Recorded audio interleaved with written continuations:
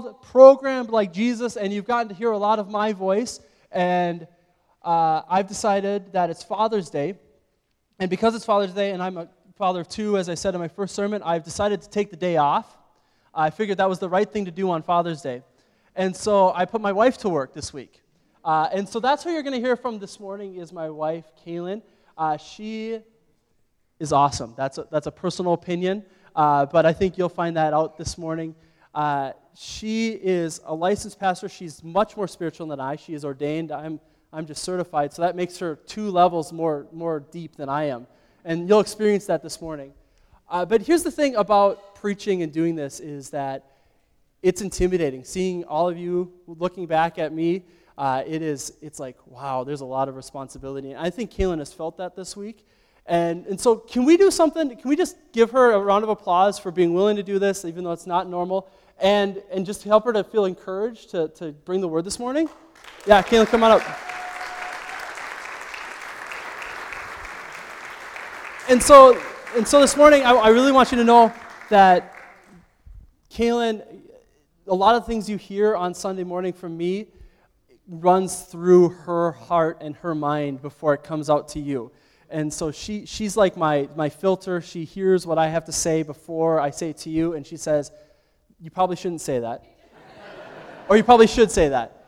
Or some of the ideas you've heard even over this last couple weeks have been things that we've talked about in car rides and in places. And so yeah, I hope that you'll enjoy listening to her and what she has to say just as much as I've enjoyed being through the process with you this week and doing it. It's a lot of fun. So thank you. All right, have fun, and we'll see you in a little bit. Hey, so I don't know if you caught that, but pretty much I'm taking credit for the entirety of the sermon series. All right, so we've been going through this sermon series. It's called Programmed Like Jesus. The verse that we are basing this off of is 1 Peter 2:21, and it says this, "To this you were called, because Christ suffered for you, leaving an example that you should follow in his steps." Jesus is our perfect programming. We want to be programmed like Jesus. Okay, and so like a computer has a program that tells it how to run, Jesus is our programming. Now, in the first sermon that Matt preached, he talked about how Jesus is like artificial intelligence, is how we are meant to be like Jesus. And so I'm going to attempt to explain artificial intelligence, but here's the deal. Matt really loves technology, and I really love Matt. I do not understand technology nearly as much as Matt does, but here is my basic understanding of how Matt explains artificial intelligence. So this is Kaylin's version of Matt's version of what artificial intelligence is. So here it goes. Artificial intelligence is created by taking in lots and lots of data and then sorting it. A human being sorts it. So something that is really big in artificial intelligence right now is the idea of self-driving cars. So we've been using this idea of self-driving cars. So first you hook up monitors and all this stuff to a car, and you drive around and you get lots and lots of data. And then a human being comes and puts in whether or not the things that this car has been doing, has been experiencing, this data that's been input, whether that's good or bad. Now, we've been using these bins that you see on the stage, this red bin and this blue one, to say, now a human being comes and puts things into a good category or a bad category to tell this artificial intelligence system how it is to run. And so for a car, that examples would be good things that you would tell a car that is going to run on artificial intelligence that you want it to do. So simple things like, hey, we want you to go the speed limit. Good job. We're going to put that in the good bin. Or you stopped all the way at a stoplight. We're going to put that in the good bin. And so you start telling a computer system to build off of the data that it's collected and telling it good things and bad things. Some bad things that a car might do or within driving that we wouldn't want an artificial intelligence system to do would be things like, hey, you stopped in the crosswalk. We don't want to do that. Or you sped up and you went over the speed limit, or you ran a stop sign. all of that stuff would be things that we would put that data into the bad bin. And artificial intelligence is really interesting because once you start having tons and tons and tons of data, and a human being starts to input it into the good bin and the bad bin, the interesting part about artificial intelligence, if I understand it correctly, is that no longer will this artificial intelligence need a human being to tell it that something is good or bad. It will actually process things faster than a human being can, and it will start to figure out and be able to predict what is good and what is bad. And we're looking at this idea and saying that that's how we want to be when we look at Jesus. When we look at the life of Jesus, we want to get so good that we can begin by saying, Jesus does this, and he doesn't do this. Or this is how he measures this, and this is how he doesn't do that. We want to get so good at following the programming of Jesus that we can understand what to do and what not to do. And so that's kind of the basic idea that we've been going off of, that we want to be programmed like Jesus. This week we're going to look at something on how we can run our programming well, and I'm calling this sermon Tech Support. Now, like I said, I'm not very good with technology. It's something that I enjoy. I enjoy having a phone. I enjoy having a computer. I understand that these things bring value to my life, or they make my life entertaining or easier, not simpler, easier. But one thing that I also understand is that technology is great until it doesn't work. And so if you have something go wrong with whatever device that you have that is technology-based, I understand one thing. That if you have something go wrong with your technology and you need to call somebody for tech support, you need to call in and you say, my TV is not working, like it's doing crazy things, and you call tech support. Does anybody know what is the first question that tech support will ask? They will say, have you tried turning it off and on again? Have you tried turning it off and on again? Often this reset will fix the problem. And I want to look at what our spiritual tech support can be. Our spiritual equivalent of turning it off and turning it on again is something actually that Matt's mom likes to ask us a lot. And that question is, have you prayed about it? Matt would often, especially when he was a teenager, he would go and talk to his mom and say, this thing isn't going right, or I'm not sure what to do. And in the middle of all of his explaining and telling her, she would ask this simple question: have you tried praying about it? Have you prayed about it yet? And I still use this with him and with college students that I lead today. I ask them, have you prayed about it? This is our spiritual tech support question. And I want to look at a specific spiritual practice when we think about praying about something, and that is the spiritual practice of solitude, the idea of being alone with God. Now, as you begin to think about solitude, that idea of being away from people and being alone with God, I'm sure that some of you would have the natural reaction of cringing.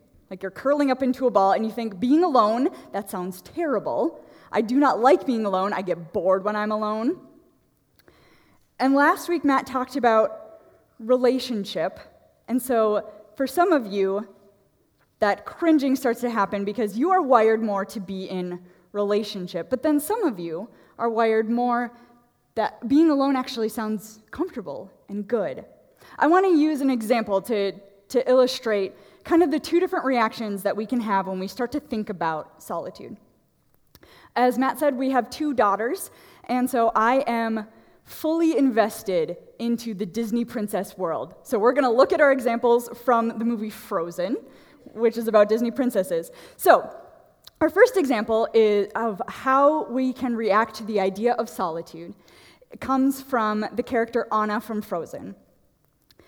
And Anna is, her character is the type of person who has been alone for a long period of time, And her reaction to this is that she sings to the paintings on the walls in her castle, and she sings about how much she desperately desires to be with people. So she is what I call an extrovert who has been alone too long. She's gotten a little crazy, and she desires relationship desperately. The other character is Kristoff, and Kristoff has also been alone for the majority of time when we meet him in this movie. And Kristoff's reaction to being alone is that he has a reindeer friend that he sings to. But he sings to this reindeer, and he has a song where he says, "Reindeer are better than people." He actually really enjoys being alone. And I would say that he is an introvert who has been alone too long. He has forgotten that people are actually good to be around. And so I kind of want to get a gauge in the room today. If you would say, I'm a little bit more like Anna, I like to be with people, I enjoy that, I feel energized by people. Just give me a raised hand. If you are more like Anna, you are the Matts of the audience. My husband is like this. If I leave him alone too long, I come home to, there are two random things that Matt does if he's alone too long. One, he rearranges the furniture, which is okay. And the other thing that I don't like is that he randomly shaves his beard sometimes if I leave him alone too long. Those are some of the crazy things that start to happen. Now, how about the other half of you? Who are the Kristoffs? The me. You are comfortable being, wow, there's a decent amount of introverts in the room. You're more comfortable being alone. You actually, you feel like, I'll figure out things to do with my time. I'm comfortable with this. All right, so the point is this. Whatever your natural is, whether you're an introvert or an extrovert, what we need to recognize is this, and this is really what I think that God wants to tell us today. God wants to meet us in solitude. Solitude was a part of Jesus' life. It was important to him, and remember, if he is our programming, then it needs to be important to us too. Now, before we look at solitude in the life of Jesus, I want to say this. Solitude in the spiritual sense is not just being alone, having the absence of people. Solitude needs to be an escape to be with the Father. Otherwise, it is just us escaping. So simply said, solitude is being alone with God. Today, I want to show you why solitude is important, the benefits that come out of Jesus' life because he spent time in solitude. And then I want to give you practical ways to practice solitude in your life. We're going to start by looking at Luke 4, verse 1. But before we do that, I just want to pray real quick. Yeah, Jesus, would you come? I pray that we would not only look at your life and see the benefits of solitude, but that we would also feel invited into time alone with you. Yeah, I thank you that you invite us into that. And I pray that they would use this time for us to take action to do that this week. In your name we pray. Amen. All right, so we're going to look at solitude in the life of Jesus. And we're going to begin by looking at, like I said, Luke 4, verse 1. It says this: Jesus, full of the Holy Spirit, left the Jordan and was led by the Spirit into the wilderness. Now, what's happening here, and kind of the context, is that Jesus is beginning his public life of ministry. And he has just been water baptized by John the Baptist. And it's kind of like this is his moment. He is being launched into full-time ministry. And the first thing that he does is he gets away and spends 40 days in solitude. I find that really, really interesting because I don't think that that's the logical thing to do here. I think that any of us would look and say, wait, if you're being launched into like this public career in ministry, which is what Jesus is doing, especially with John saying, yes, this is the Christ who is to come. Like, he tells people to listen to him. Jesus then disappears for 40 days, and he spends time in prayer and fasting. We don't have time to talk about all the things that happen during those 40 days, but Jesus spends a prolonged time in solitude. He spends time alone with God. And I want to look at what comes out of that time in solitude. And so immediately after this time of solitude, we're going to skip to verse 16. So Luke chapter 4, verse 16 says this: Jesus went to Nazareth, where he had been brought up, and on the Sabbath day he went into the synagogue, as was his custom. He stood up to read, and the scroll of the prophet Isaiah was handed to him. And unrolling it, he found a place where it is written, this is the important part, "The Spirit of the Lord is on me, because he has anointed me to proclaim good news to the poor. He has sent me to proclaim freedom for the prisoners and recovery for sight for the blind, to set the oppressed free, to proclaim the year of the Lord's favor." And then he rolled up the scroll, gave it back to the attendant, and sat down. The eyes of everyone in the synagogue were fastened on him.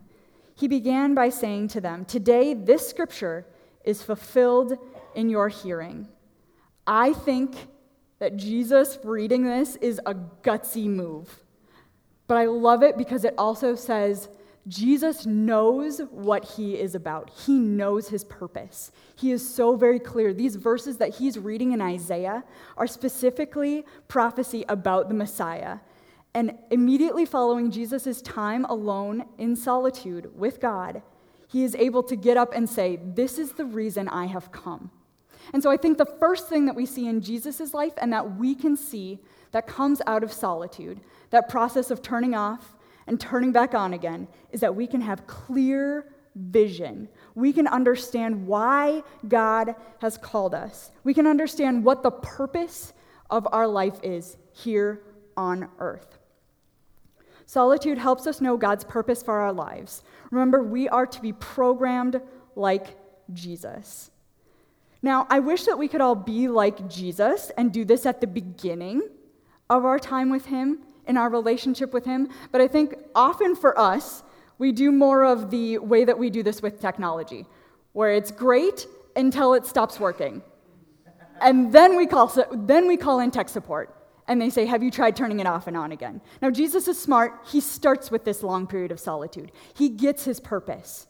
He understands where he's going and what he's doing. But I think for the majority of us, we wait until there's a problem, until we stop and turn off to turn back on. I want to tell you about a time that this happened to me. It was almost like I was being forced into a time of reset. And it happened when I was in the middle of fundraising to do my job, which is to be on campus at the University of Wisconsin-Superior and reach out to college students. Part of that job, before I could even step onto campus, my role is to raise funds in order to do that job. And so I was in the process of doing that, and I had a budget goal that I needed to meet, and my goal was to be on campus in the fall. And it was about August, and I was not going to hit that goal. It was very, very obvious that I was falling short of that goal. And for me, especially, I would say internally, it started to be this process where I started to kind of break down. I started to think, oh my gosh, I'm not going to be able to do this. I'm not going to have the budget. I'm not going to be on campus where I want to be. I want to do this job. I feel like I'm failing at fundraising. I'm not going to hit that mark. And I also started to question, maybe I shouldn't be doing this. Like, maybe this isn't for me. Maybe I just don't have what it takes to be able to raise the funds. So I started to think like that. That's what was going on inside of me. Thankfully, I had a fundraising coach and friend who encouraged me and said, "Kaylin, I want you to stop fundraising. I want you to stop this day-to-day thing that you are doing, and I want you to take 3 days, and I want you to spend time away from all the daily stuff that you've been doing, and I want you to get alone with God." And so I scheduled that time, and I went and I was alone with God for 3 days, and it took those 3 days, it took that turning off and turning back on again for me to remember why I was doing what I was doing. And the reason that I was raising money, I wasn't just raising money to raise money. I was raising money because I was called. I was called by God to seek, serve, and send the students of UWS to transform the university, the marketplace, and the world. But I had just gotten stuck in what I was doing. Have you ever been there? Maybe are you there now? You've gotten so caught up in the doing that you've forgotten your purpose. Honestly, it's really easy to do. We do a lot of stuff. We are very, very busy people. And so it's very easy for us to get caught up in what we are doing. Solitude is important. Solitude forces us to stop and evaluate not only our actions, but our motivations. Sometimes we need to turn back off and back on again. I needed to do that. We also see that Jesus continues this practice of solitude for his entire time of ministry. It's not just something that he does where he does this prolonged time, this 40-day time of solitude, but we see that as he continues to be in with people, he's preaching, he's teaching, he's healing, he's traveling around, we see that he continually goes back to these periods of solitude. And so I want to call us to not only this idea of a prolonged time of solitude, but also the periodic in your day-to-day, in the busyness of life, times of solitude. We need in our lives to keep asking for tech support. We have to keep going and turning back off and turning on again. And we see that as Jesus does this, there are some things that he gains as he does this. There are some benefits. And so I want to go through some of these with you. I think the first one comes out of Luke 6:12. And if Jesus is our program, then we are to be like him. So Luke 6:12 says this: one of those days, Jesus went out to a mountainside to pray and spent the night praying to God. When morning came, he called his disciples to him and chose 12 of them, whom he also designated apostles. In this, it's so simple, it's so fast in these verses. It's just like Jesus prayed, he went away, he prayed. But do you see the benefit that Jesus gets out of this? He is able to make a very crucial decision. This is a huge decision that will impact all of the rest of time after Jesus comes. This sets up the church, the decision on who the disciples are going to be. And Jesus does this after a time of solitude. And so we can see this in our lives. Solitude helps us make important decisions. For us, one of the times where I can see an important decision that we were able to make after times and kind of during times of solitude was as Matt and I were moving back to Duluth and the process of buying a house. That's an important decision in your life. It can impact you, and it gives you the ability to impact others. Think about the people that you're going to live around. And for us, that was a process of continuously going back to God as we were searching for a house. And I really feel like God led us to our house, and we not only led us to the place that we live, but I think he also gave us a vision for our house. When we bought our house, we said, God, we want this to be a place where people can feel welcome and loved and have community. And so it also gave us a vision as we were making that really important decision. So that's the first thing that we see. Jesus is able to make decisions after time in solitude. The second one is this. John 6:15. Jesus' actions are guided by his purpose. The verse says this: Jesus, knowing that they had intended to come and make him king by force, withdrew again to a mountainside by himself. This verse happens right after Jesus has, I believe it's fed the 5,000. And so these people come and they want to make him king.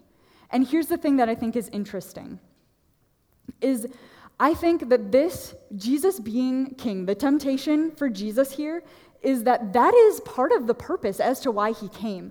Jesus came to be king for all of humanity. And I think that he retreats into solitude here because I think it could have been easy for him to get sidetracked and say, in this one moment, in this time, I have come to be king. But I've come to be king for all of humanity, for all of time, not just in this moment. Solitude is a reminder of the vision, and it guides our actions. Matt used this example in his first sermon. He talked about, so pretend we're done with this sermon and we're hanging out in the coffee shop, and he and I come up to you and we start asking, hey, how did you spend your time this week? What did you do this week? What did you say to your kids? How did you spend your money? What did you buy this week? What did you watch on TV?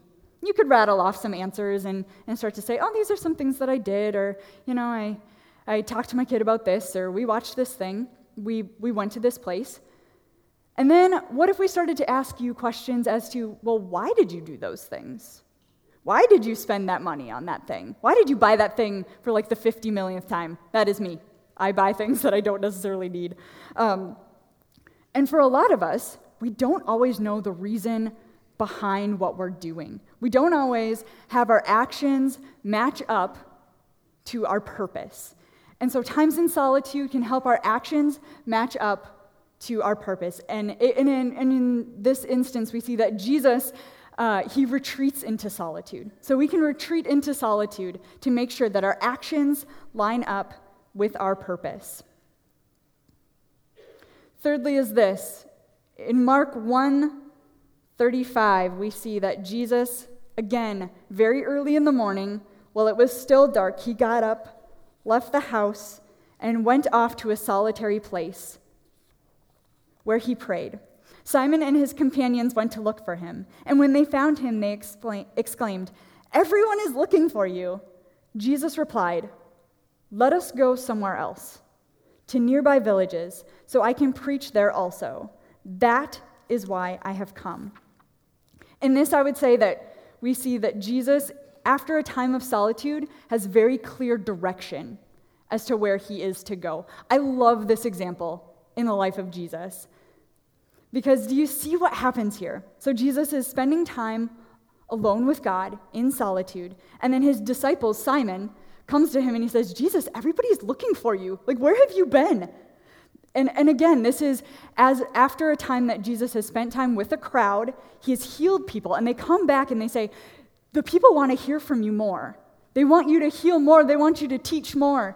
Come, let's go spend time with this crowd." I think, again, Jesus could have been very tempted. It would have been very easy to see, that would make sense. That makes sense to his disciples that he should go and do that.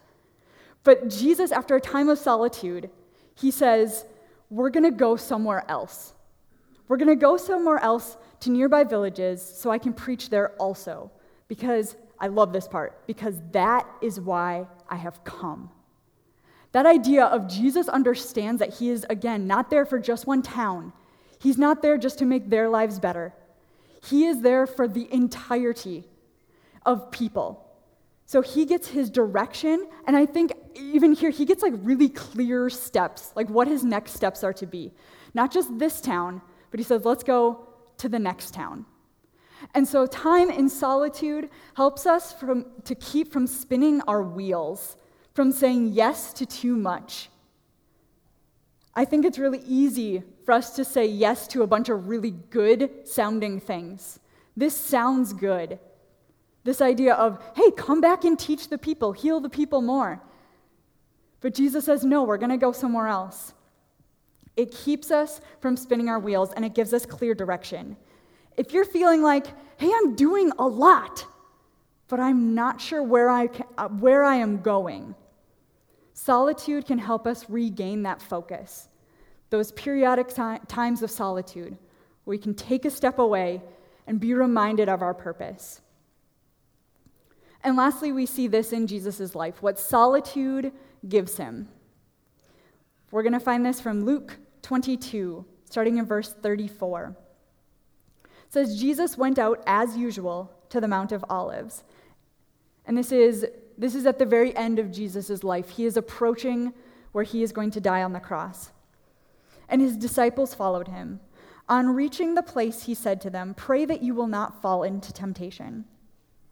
And then he withdrew about a stone's throw beyond them, knelt down and prayed, "Father, if you are willing, take this cup from me, yet not my will, but yours be done." And an angel from heaven appeared to him and strengthened him. And being in anguish, he prayed more earnestly, and his sweat was like drops of blood falling to the ground. In this, we see that Jesus, in solitude, in time alone with his Father, finds the strength to sacrifice. Jesus spends time alone with God right before he dies on the cross. This idea of submitting to the will of God takes sacrifice, and I would say sacrifice is not our natural. And I think the thing that we see here that I really enjoy is that Jesus is able to be completely honest with his Father. He is able to be completely honest with God about how he feels about going to the cross. He says, if there is any other way that this could happen, if you could take this cup from me, that is what I would desire. I don't actually want to do this. That's pretty much what Jesus is saying here. But then it says an angel comes and strengthens him. So God comes. He not only is able to be completely honest, so I think that's one thing that we see in solitude, is we can be completely honest with God. And we also see that God cares about his emotions. He strengthens Jesus in this moment. We can find that. The things, the vision, the purpose of our lives is to glorify God. Often that means that we are going to sacrifice for other people. We are going to sacrifice, and it isn't our natural to want to do those things. So solitude is a period of time where we can be honest with God about the emotions and the feelings that we have towards that sacrifice he may be calling us to. But he also will strengthen us. He will come and give us the power. You do not have to do the things that you are called to do, that God wants to do through you on your own. God comes and gives us that power. And I think that's awesome. We can look at the life of Jesus and see the times that he spent in solitude. Remember, if we are to be programmed like Jesus, we want to look at his life and see the way that he spent his time, the way that he treated other people. And here we can see that solitude is something that is important to Jesus. So if it's important to him, we want to implement it in our lives. And so what does solitude give Jesus? These are like the benefits of solitude that we get, and I think it's awesome. The things that we see that come out of solitude for Jesus are that he is able to make decisions. Decision-making, when he chooses the disciples, is a very important decision, and that comes out of a time of solitude. Next is that his actions are in line with his purpose. He does not get sidetracked by the things that seem good. He gets direction. He gets clear direction on where he is to go and what he is to do. And he also gets the strength to sacrifice. These are the benefits of solitude in the life of Jesus. And when we put all of those things together, does anybody see it? It's kind of cheesy, but it's Father's Day, so it's okay. It spells dads. So that's my dad joke for today. So I ask now, you can see the benefits of solitude. And to be honest with you, I'm sure that for the majority of you, if I asked you, even before this sermon, hey, would spending time with God alone be something that would be beneficial to you? Is that something you would desire to do? I would say that most of you in the room could see the idea of solitude is desirable. This idea that sometimes we need to just turn off, get away from everything, and be alone with God. That process of turning off and turning on again. So I think we can see the benefits of it. But often I think we get really stuck in the, but how? How do I start to do that? And so I want to just give you some 3 quick tips on how we can practice solitude, how you can do it a little bit better. And I think that this works for both if you're looking to have a time of prolonged solitude, where you take maybe a whole day in solitude. I also think that this works if you take just a little bit of time. If you're just thinking, hey, I want to continuously be stepping away and connecting with God. Whether you're an introvert or an extrovert, I think that this is going to be really impactful for you. And so the first thing that I think that we can do is schedule it. If God is going to be a priority, and if you are going to find solitude, you are honestly just going to have to put it on your schedule. If God is a priority, he has to end up on our calendars. My Google Calendar runs my life. And so if God isn't on it, then it's not going to happen. So schedule it. Schedule that time with God. Schedule time to be away. Another thing that you have to do, that we have to do, this is for me too, is silence it. This means that we have to turn off everything that would want to pull us away. It is hard to have silence and to get away from things. We are so busy. We have technology at our fingertips. People can get a hold of us quick. So being able to quiet all of the things, all of the stuff, all of the doing, is a part of being able to find solitude, being able to be alone with God. And then lastly is space it. Now, that doesn't mean, forget about it. It means space. You're going to have to find a space that works. Again, being able to just be alone, be away from people, is a part of that being alone to be with God. So you need to find a space that works for you. Now, this part, I think, is going to take a little bit of trial and error sometimes. For some people, it works to just find a space in your house, maybe a room. But for some of you, that may feel claustrophobic, or like you're not actually getting away from your life, and you'll just, if you're like me, you will just clean things if you're in your own house. Maybe a room in this church could work for you. Honestly, if the church is open, come and use one of the classrooms and pray. We would love that. Some of you are going to connect best with God in nature, and that's where you need to get away to be in solitude, or in your car. So I know that finding solitude is something that we have to schedule, it's something that we have to silence everything else, and it's something that we have to find space. And I have found that after my prolonged time of solitude, I have to keep going back to finding time to be alone with God, finding that time to ask for tech support, finding that time to turn off and turn on again. And so I actually take a day every other month to be alone with God. And I know that I have a job in ministry, and so for me, that's a part of my job, is to be connected to God. But I also want to encourage you that if you've never done that before, if you've never taken an entire day to be alone with God, it is so relaxing, it is so restful. This last time, actually, for Mother's Day, Matt sent me away on a 24-hour prayer retreat where I could just get alone and be with God. So you may have to be creative on how you're going to find time to do that, but I really want to encourage you to take the time, to schedule that in. And I also want to say, too, it could be a vacation. I have felt more rested and ready to go after a time with God where I've been alone with Him for a prolonged time than I ever have coming home from a vacation. And so that's another idea if you want to spend prolonged time in solitude with God. Now, as I close, I also recognize the idea of that it still can be really daunting to think about, so what do I do during a prolonged time of solitude? It still can feel a little bit like, so I just sit there? And so I want to give you a resource to help you through this.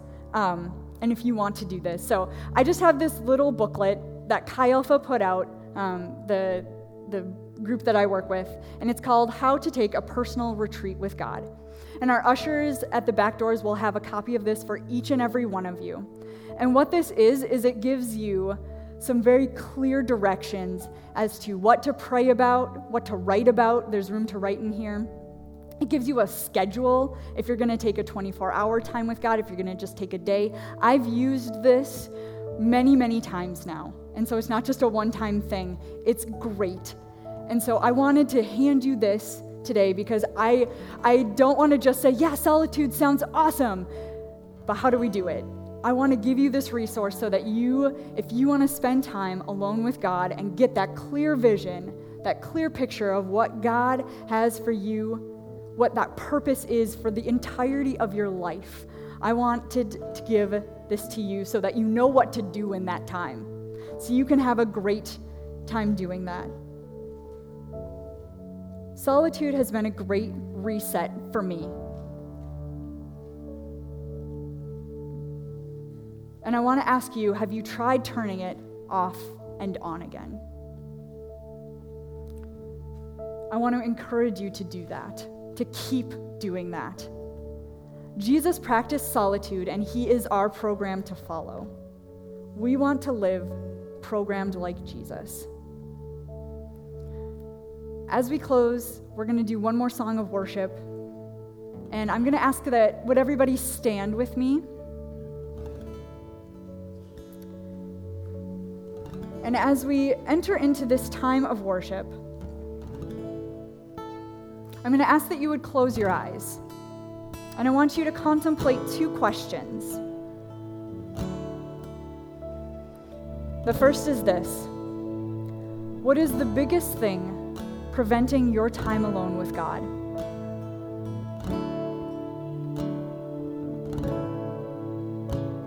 What is the biggest thing preventing your time alone with God? Yeah. And this isn't just for you, this is for me, this is for all of us. Life gets busy, we get busy doing. And then the second one is this: what is one step that you can take to meet with God alone, to have solitude with him this week? Remember, God wants to meet with you. He desires to meet you in solitude. So what is one step that you can take to meet with God alone, to have solitude with him this week?